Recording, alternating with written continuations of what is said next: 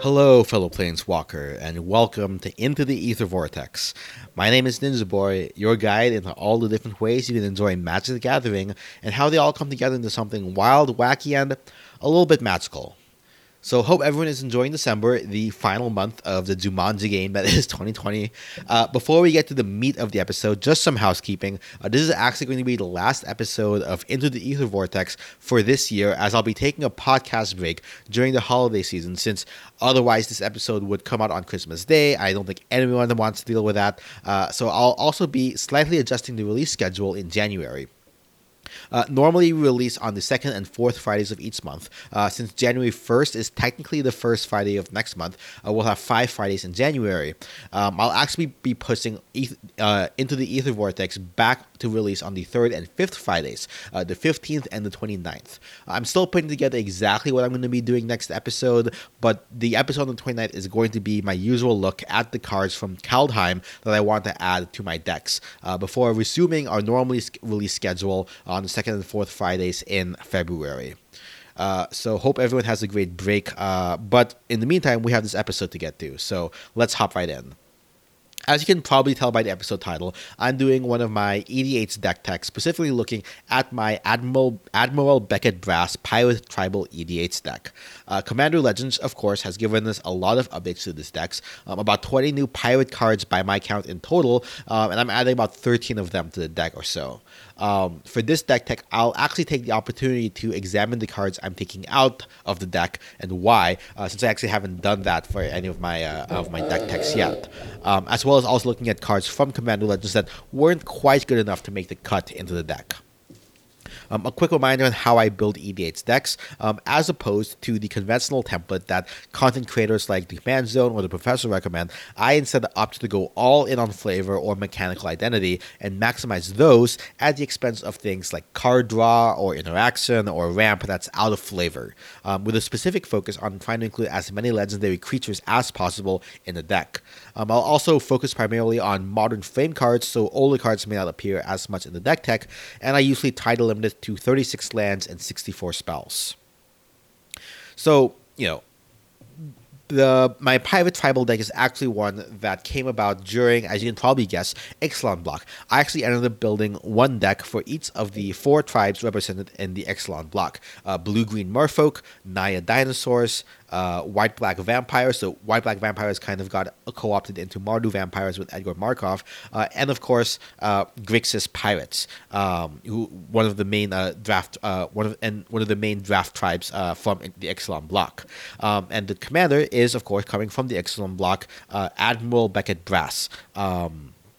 He's the kind of the go-to pirate commander for good reason on an EDH deck with over 1,200 decks using her as the commander, as she covers the three colors that modern pirates have been printed in: blue, black, and red. To give context for the rest of the deck, for 1 blue, black, and red mana on a 3/3 body, she gives us a Lord effect for all vampires, granting everyone +1/+1. Beyond that, at the end of our end steps, he gives us control of target non-land permanent controlled by a player who has dealt damage by 3 or more combat damage by 3 or more pirates this turn. Now, in the first iteration of this deck, I didn't really focus on the second part of the text box. I really just focused on getting as many pirates into the deck as possible and pirate flavorful cards. However, with more recent pirates kind of growing the available pool, I can now kind of specialize my focus down to specifically what I'm looking for. And that's not just Commander Legends. Others such have here and there added pirates.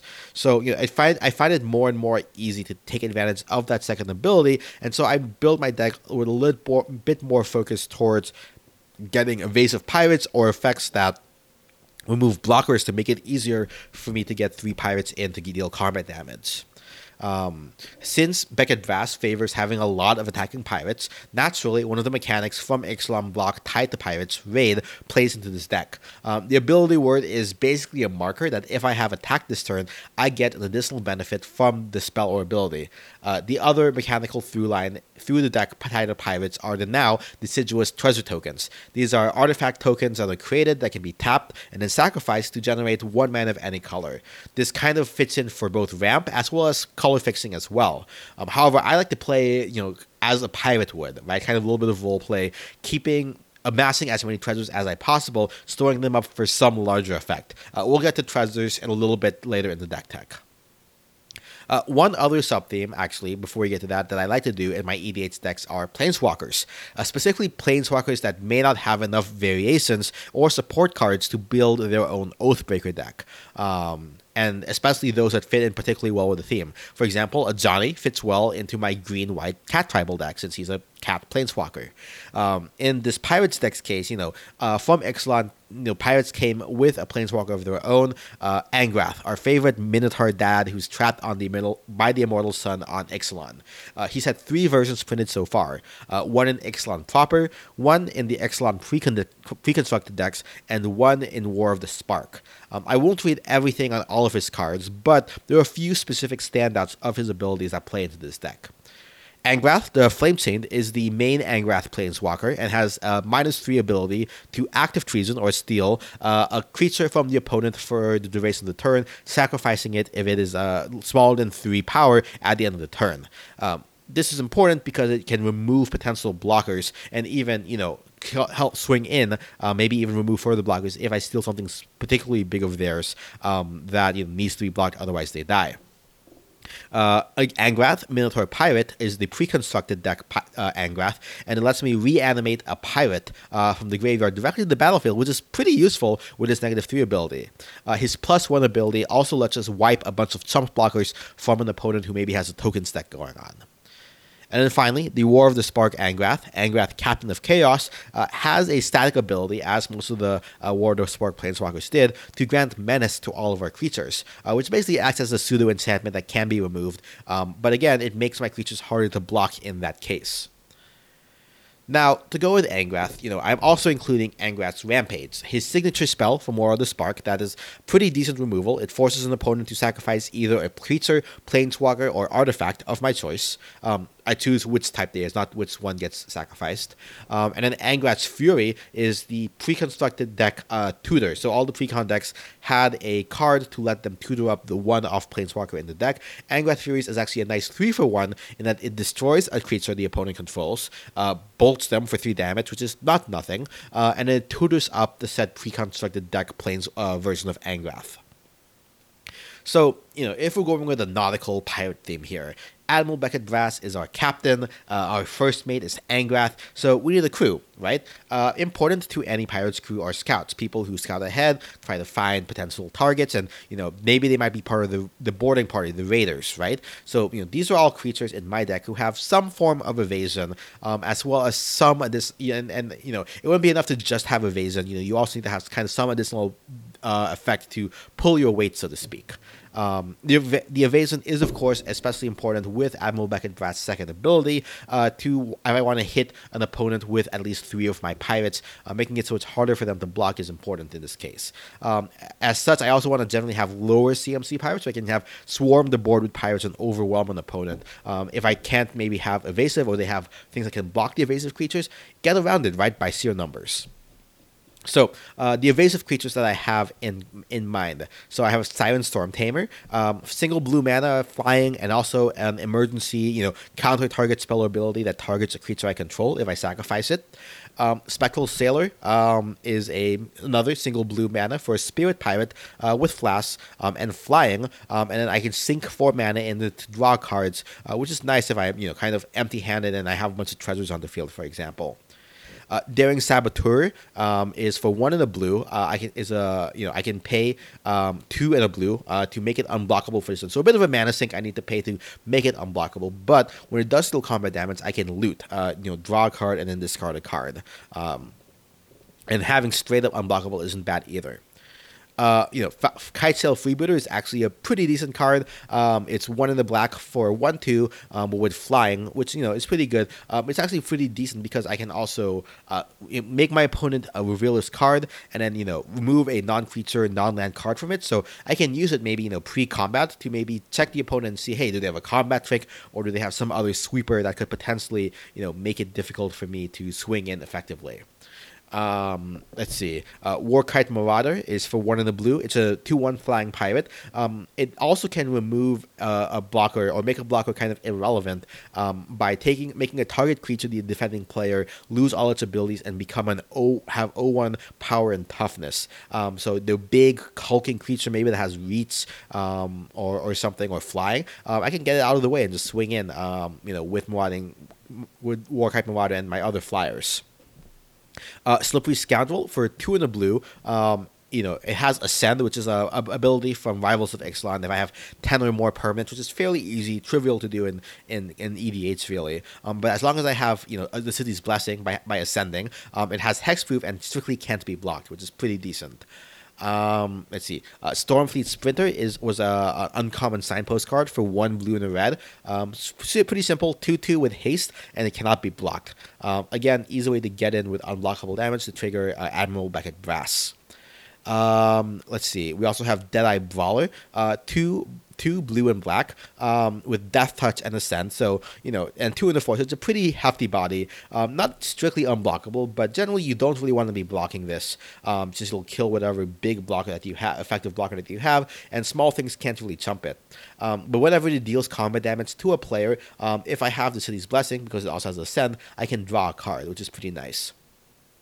And then finally, Dreamcaller Siren is 2 blue for a Siren pirate with flash and flying, and it can block only creatures with flying, but not really relevant if I only am going to be attacking with it. And also, when it ETBs, if I control another pirate, which this deck has nothing but pirates, I can tap up to 2 other target non-land permanents, potential blockers that the opponent might have.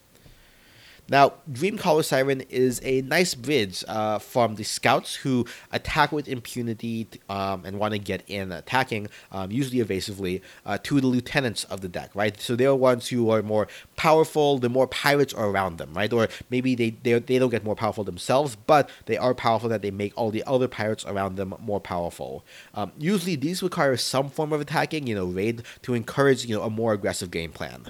Direfleet Poisoner, for example, is 1 in the black for essentially a combat trick on a body, right? It can flash in, it has Death Touch, so I can, block something if necessary, or it can also, target attacking pirate I control, gets +1/+1 and Death Touch until end of turn. So, if something attacks in and it gets blocked, well, okay, at the very least, it'll be able to take down whatever is blocking it with it, or maybe even survive it if that +1/+1 becomes relevant.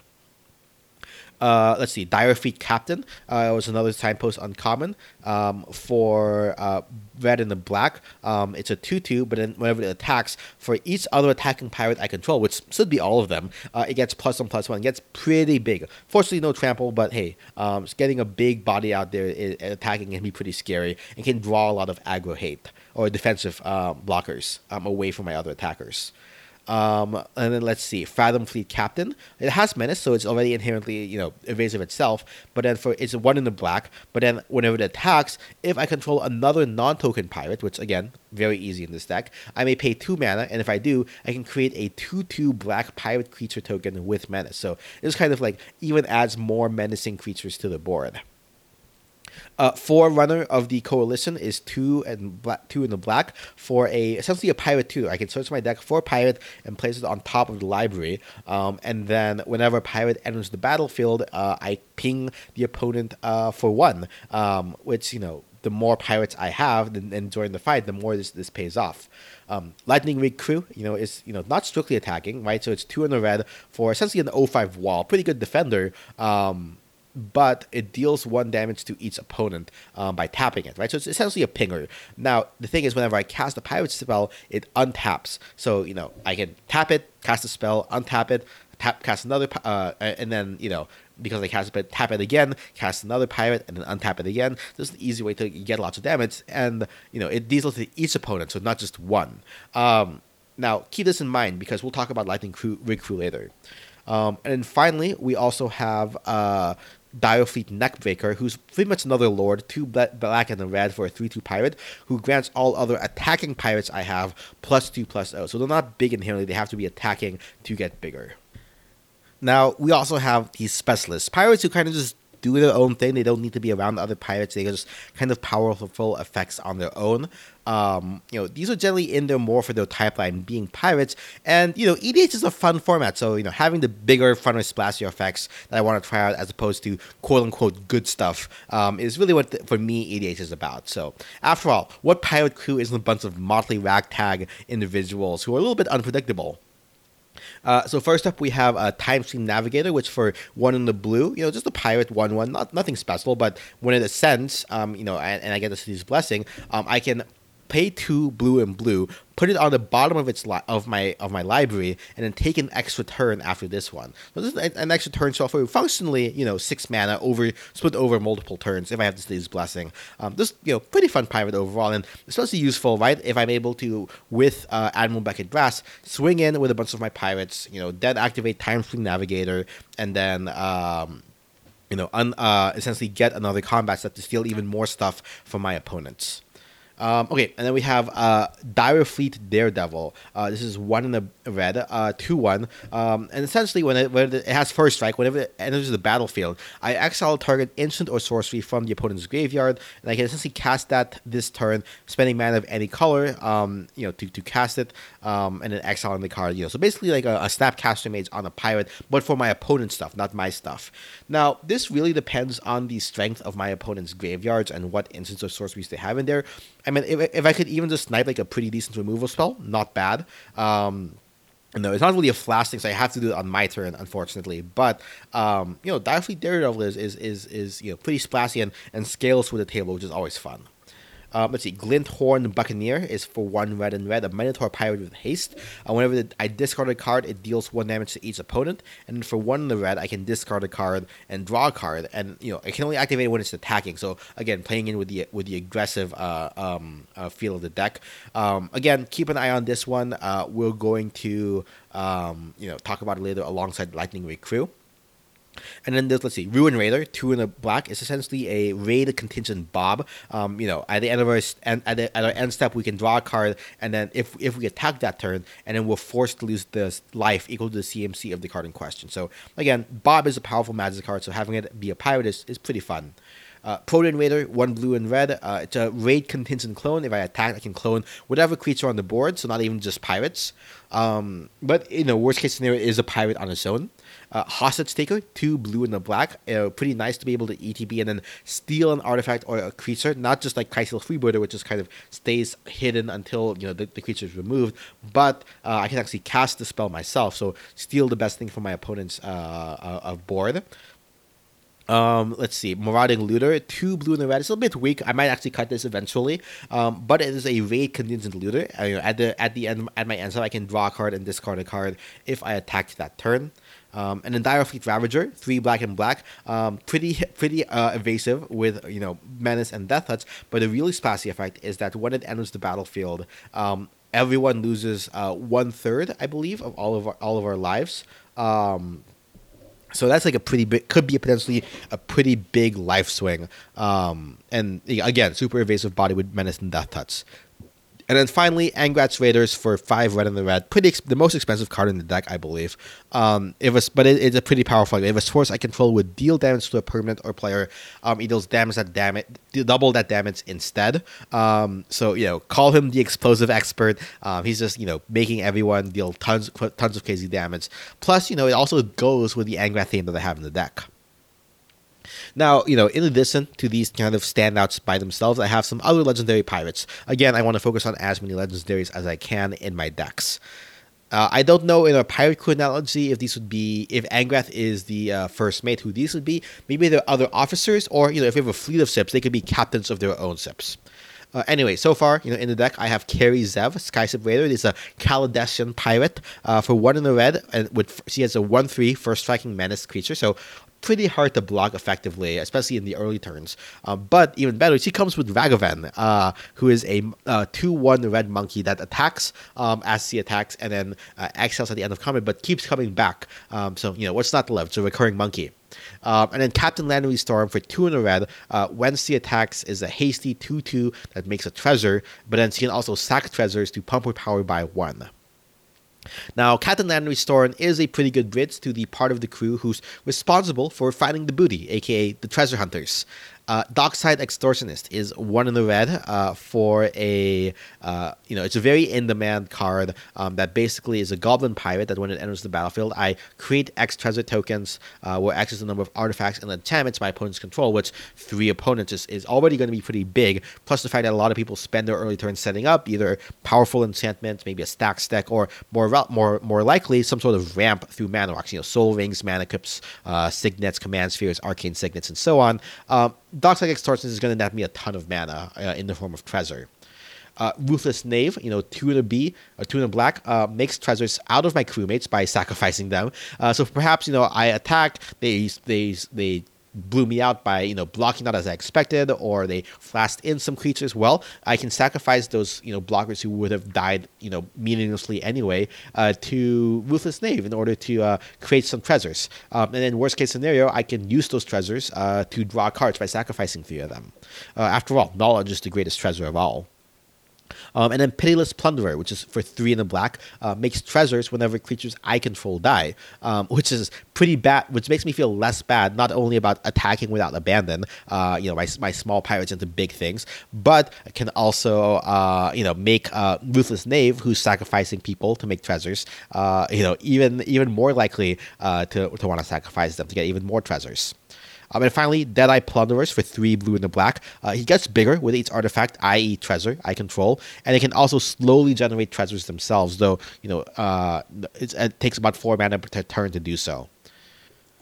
Now, in addition to people who are looking for treasure, I of course have other ways to use treasure, and other ways to, not creatures that make treasure as well. The big payoff is, of course, Revel in Riches. For 4 in the black, this is an enchantment. That is the big treasure payoff, and that it gives me an auto win at the beginning of my upkeep if I have at least 10 treasures. It kind of acts as wipe insurance, so that I, because if my creatures all get wiped, I get a bunch of treasures, and then at the beginning of my next upkeep, I end up winning.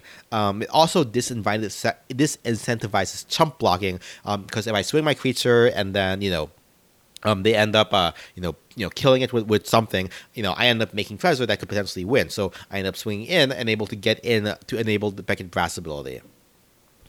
Treasure Map for 2 mana is a pretty good glue piece to kind of scry out the answers in my deck, and then eventually it turns into a burst of 3 quick treasure. That flips over to Treasure Cove, where I can sacrifice treasures to draw cards. Let's see. Storm the Vault is another double-sided enchantment. Whenever one or more for 2 red, blue and a red, for whenever one or more creatures I control attack or deals combat damage, which I already want to be doing anyway, I create a colorless treasure token. And so if I have at least 5 or more artifacts, which again pretty easy to do with treasures, it flips over into Vault of Cataclan, who I can tap 1 to pay 1 mana of any color to my mana pool, or I can add blue mana equal to each artifact I control, which if I have a lot of treasure can be a lot of mana in one go. It's kind of like a build my own Tolarian Academy. Contract Killing, pretty simple kill spell at sorcery speed, 3 black and black. This destroy target creature, create 2 treasures. Spell Swindle, similarly, 3 blue and a blue, counter target spell, and then create X colorless treasure artifact treasures basically. So the bigger the spell I block, the counter, the more treasure I get off. And then Vraska's Bounty for 7 mana, 6 in the red. For each land I control, I create a treasure, basically. So it's another way to get burst treasure for Revel in Riches, most likely. Depending on how much land I have out there, which is going to be a lot. Now, treasure effects aren't the only tricks in our Pirate's arsenal, of course. Vance's Blasting Cannon, who maybe it'll make a legendary card for Vance at some point. But at the beginning of my upkeep, I exile the top card from my library. And if it's a non-land card, I can cast that card this turn. Essentially, impulsive drawing each turn. And if I've cast 3 spells in a single turn, which is easy to do with my low-cost pirates, it flips into Spitfire Bastion. I can add red mana, or I can pay 2 in a red and then deal 3 damage to target creature or opponent. So on every turn, Sock is pretty good. Bolt is pretty good.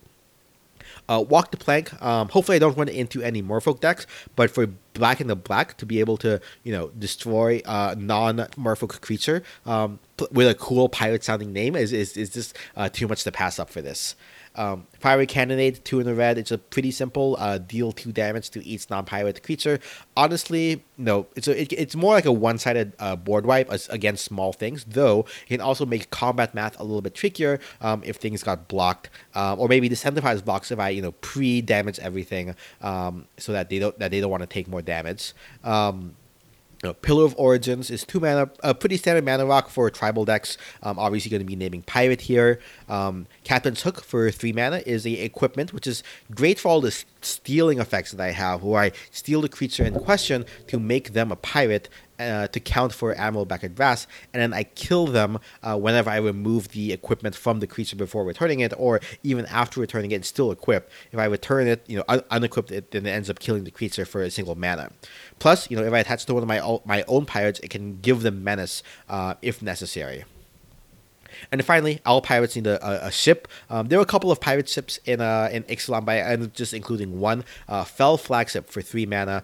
Pirates I control get +1/+0. That doesn't need to be a creature nor to do it, just kind of a static ability. And then whenever I accrue it for 3 mana, if it deals combat damage to opponent, that opponent discards a card. Honestly, probably not going to accrue it too much, to be honest, but it's still nice to be able to have that Lord effect in play.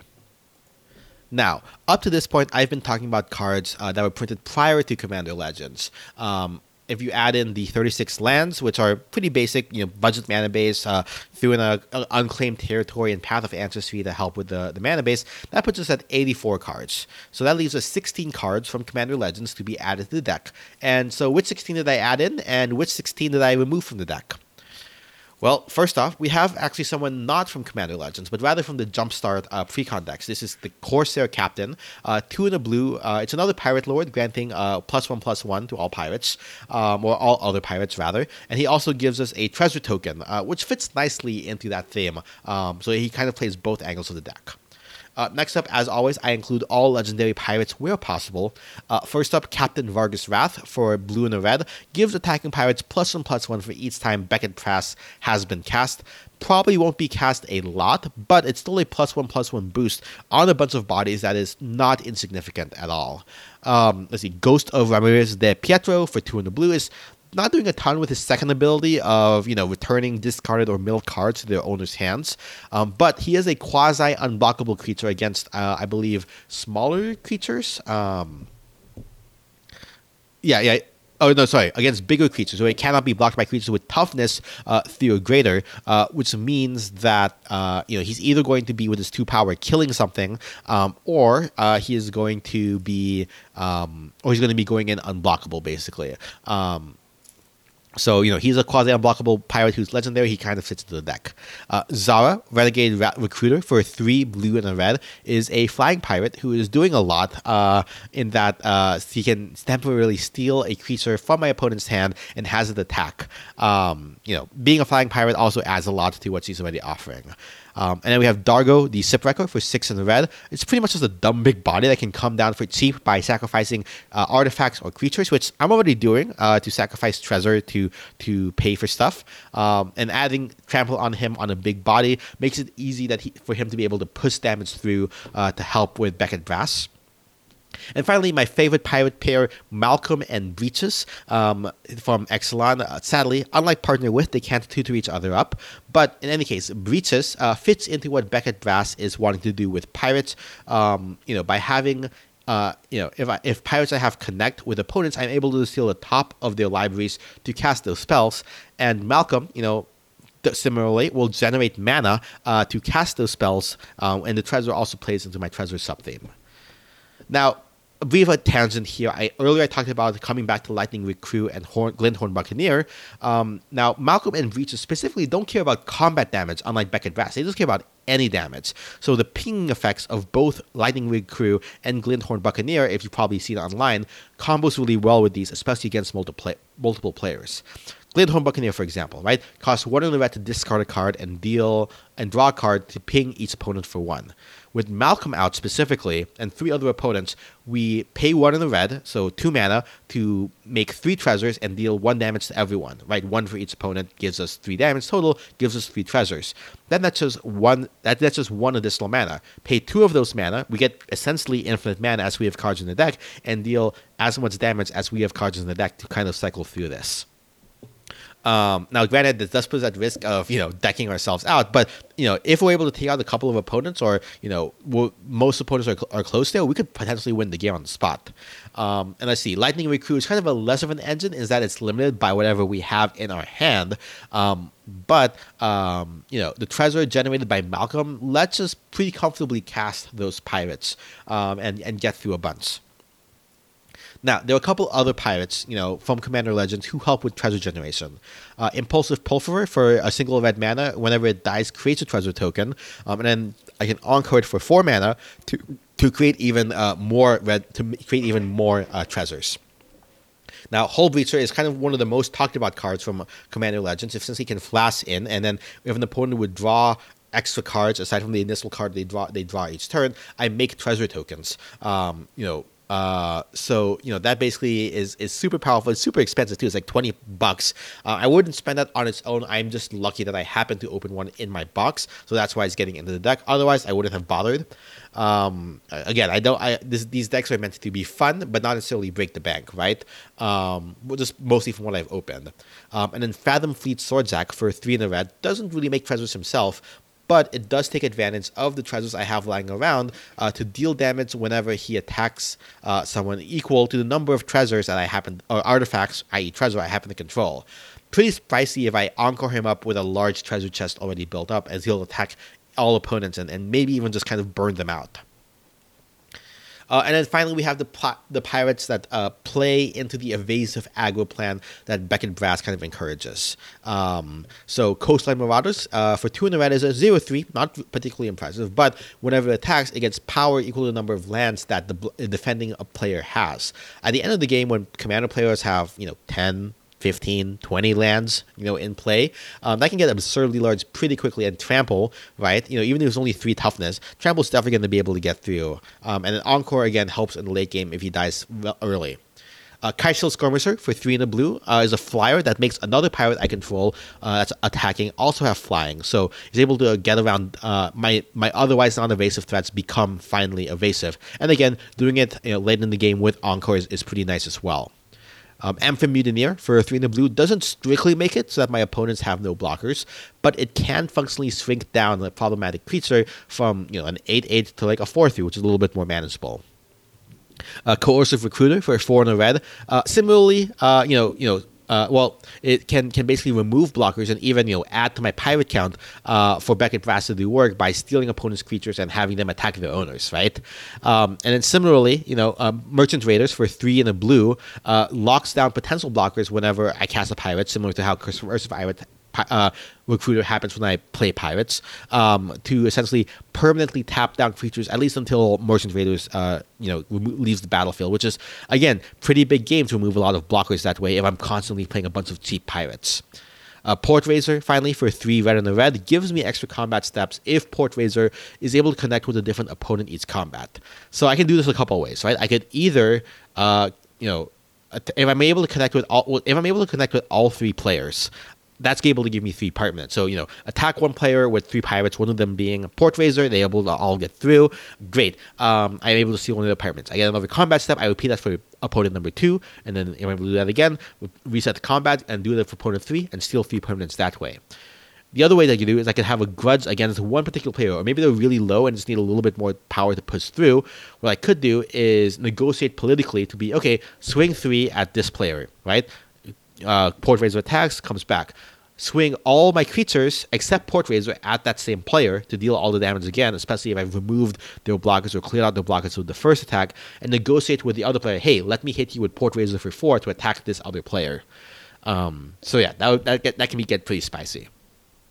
Now, these new recruits obviously have to take the bunks of some people who were already in the deck. So who ended up leaving? Well, the easiest cut was a Paceless Dragon from one of the core sets. It just creates 2 treasures. I was only honestly keeping it there mostly for the treasure theme, but given we got new treasure payoffs and there's just a plethora of pirate cards, then it makes sense to keep a dragon in the deck. Now, there were pirates who did generate treasure just by entering the battlefield. These were Sailor of Means, Brazen Freebooter, and Prosperous Pirates. I think the other abilities scale a little bit better with EDHs in that they can, create more treasures or have, better additional effects. So these kind of like fell and essentially got outclassed. Prying Blade does go well with the idea of dealing direct combat damage to your player and then making treasures, but it's the ceiling kind of low in that I need to be able to be hitting already. It just makes one single treasure and it costs mana to play and equip, and it's slow and conditional. So, it's not doing a lot when there are other ways to make treasure faster. Similarly, Pirate Pillage, is a little bit costly. I just essentially draw 2 cards, and even then it doesn't really make treasure for me. So, or it doesn't even draw cards, it kind of replaces cards for me. So, even if it does make treasure, I think Pirate Pillage is like a little bit slow, a little bit too expensive. Now, if you remember, I started making this deck off of my draft shaft from Ixalan, right? So I had, March from the Drowned, Buccaneers Bravado, Siren's Ruse, Pirate's Cutlass. These are all commons and uncommons that care about pirates and the pirate subtype, which obviously, at my first pass of the deck, fit in. But as I have more cards, these kind of get outclassed in EDHs. Again, combat tricks are cute, but doesn't really scale up to what EDH is capable of doing. Deadeye Tracker is a pirate, but it is a rare pirate, but I think it's mostly more meta call, right? If I was playing in a meta that had a lot of consistent graveyard shenanigans, I wanted exile cards, Deadeye Tracker definitely fits in because I can essentially pay 2 mana to exile 2 cards from an opponent's graveyard. So that's an easy way to hate out on the graveyard player, but in a more general sense, it's not really quite as powerful. It's a lot more slow. Let's see. Dowsing Dagger is a flavorful card for pirates, right? It's a dagger that they're holding. It's also nice politically, where I can give one opponent who needs to help blockers, right? 2/02 blockers with a defender. Give my creature that big, especially if it's evasive, and then if the equipped creature deals combat damage, I can transform it and then basically create a Lost Veil to add 3 mana of any one color. I don't really think I need the ramp, to be honest, because I have a lot of treasures already. So the payoff isn't as great here for the cost of it's tenuously at best pirate flavored. Rowdy Crew for 2 red and a red is a mythic pirate with trample. When it enters the battlefield, I can draw 3 cards and discard 2 cards, essentially netting even. But the 2 are discarded at random, and if they say a card type, then I put 2+1/+1 counters on Rowdy Crew. The ceiling here is not that high, right? A 5/5 or a 5/5 trampling card that essentially I was able to dig a couple cards deeper. And then the downside is I accidentally discard a really powerful piece in my hand. So I don't think the ceiling quite is here for Rowdy Crew. Admiral's Muse is one of the harder cuts I made. It might make its way back in. It's essentially a cancel, right? 1 blue and blue to counter a spell. But if it's on my turn and I have already attacked, so especially mid combat, this is really useful. It turns into a single blue mana for a counter spell, unconditionally. Might I add? So this is super powerful. It especially fits with Beckett Brass as the commander giving an order. Captivating Crew is another tough cut to make and might make its way back in. For 3 in a red, it's a 4/3, rare pirate. But then another 3 in a red, I essentially can active treason until end of turn. And the fact that I have this much mana to be able to, if I really get a lot of mana to do is I can clear out an opponent's board and swing with all the creatures to remove them, basically, right? If the player is gone, I don't have to return the creature at end of turn. Captivating Crew is might be a way to get back in and be able to repeatable remove blockers, as opposed to Merchant Raiders and Coercive Recruiter, who, granted, are removing blockers by me casting pirates. But if I'm out of pirates in hand, they don't do much. So. The final tough cut was Fathom Fleet Cutthroat, which is 3 in a black for a human pirate. It enters the battlefield. I destroy target creature and opponent control that was dealt damage this turn. This is pretty spicy because I can swing into my creatures. They block something with something bigger. I can kind of snipe them out of nowhere by putting this guy in after combat and killing something that just took even just 1 damage or 2 damage on a relatively larger thing. That's pretty spicy, I think. So that's everything that's made it into the deck. I'm, as I mentioned in my last episode, I opened a lot of pirate cards from my pools in Commander Legends. So I have most, not all, but most of these cards already, and I'll probably be updating my deck to get some games in with it. Now there are cards from Pirate Commander Legends I did not include. So let me talk about why real quick.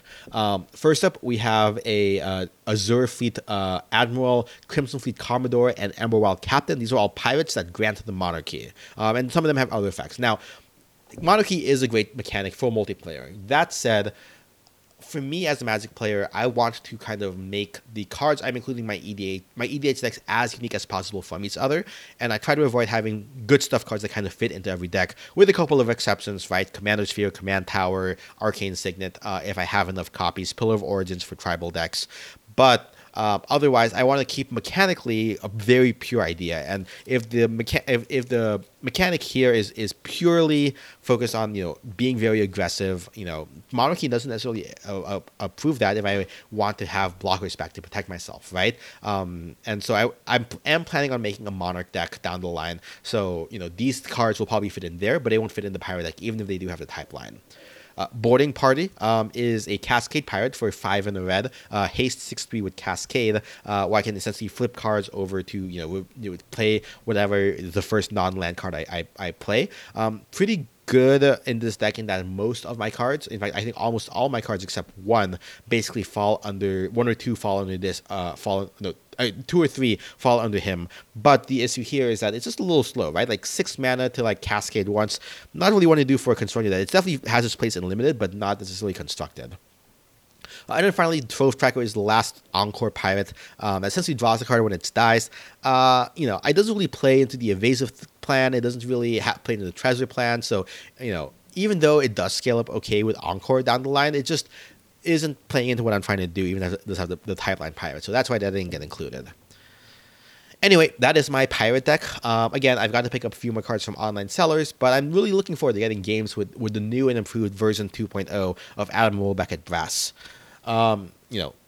Let me know what you think. Did I make all the right inclusions from Commander Legends? Did I miss some that should be included otherwise? Are there other cards from other blocks that might fit in flavorfully or mechanically? How would you take the deck in a different direction than I did? Are there any other other hidden gems I should consider? Let me know on Twitter at EtherVortexPod or on email at intotheethervortex@gmail.com. With this podcast coming to its resolution slowly, you can make sure you check out us on iTunes, Spotify, or Google Play. Leave a review on any of those podcast stores or on podchaser.com. Links in the show notes. My Arca deck with this particular deck list and all my others will be found at under the username NinjaBoy, Boy with an I, again linked in the show note. And I also stream Magic Arena some Fridays at NinjaBoy333 on Twitch. Music and intro and outro music is provided by Kevin MacLeod. Find his stuff at incompetech.filmmusic.io. Editing and production is provided by NinjaBoy Media. Once again, we'll be on holiday for the rest of the year until January 15th. So enjoy your holidays, enjoy your spell table, EDH games, or whatever, Magic Arena, and have a happy new year till then. Until then, may your lands be plentiful, but not too plentiful. Pass turn.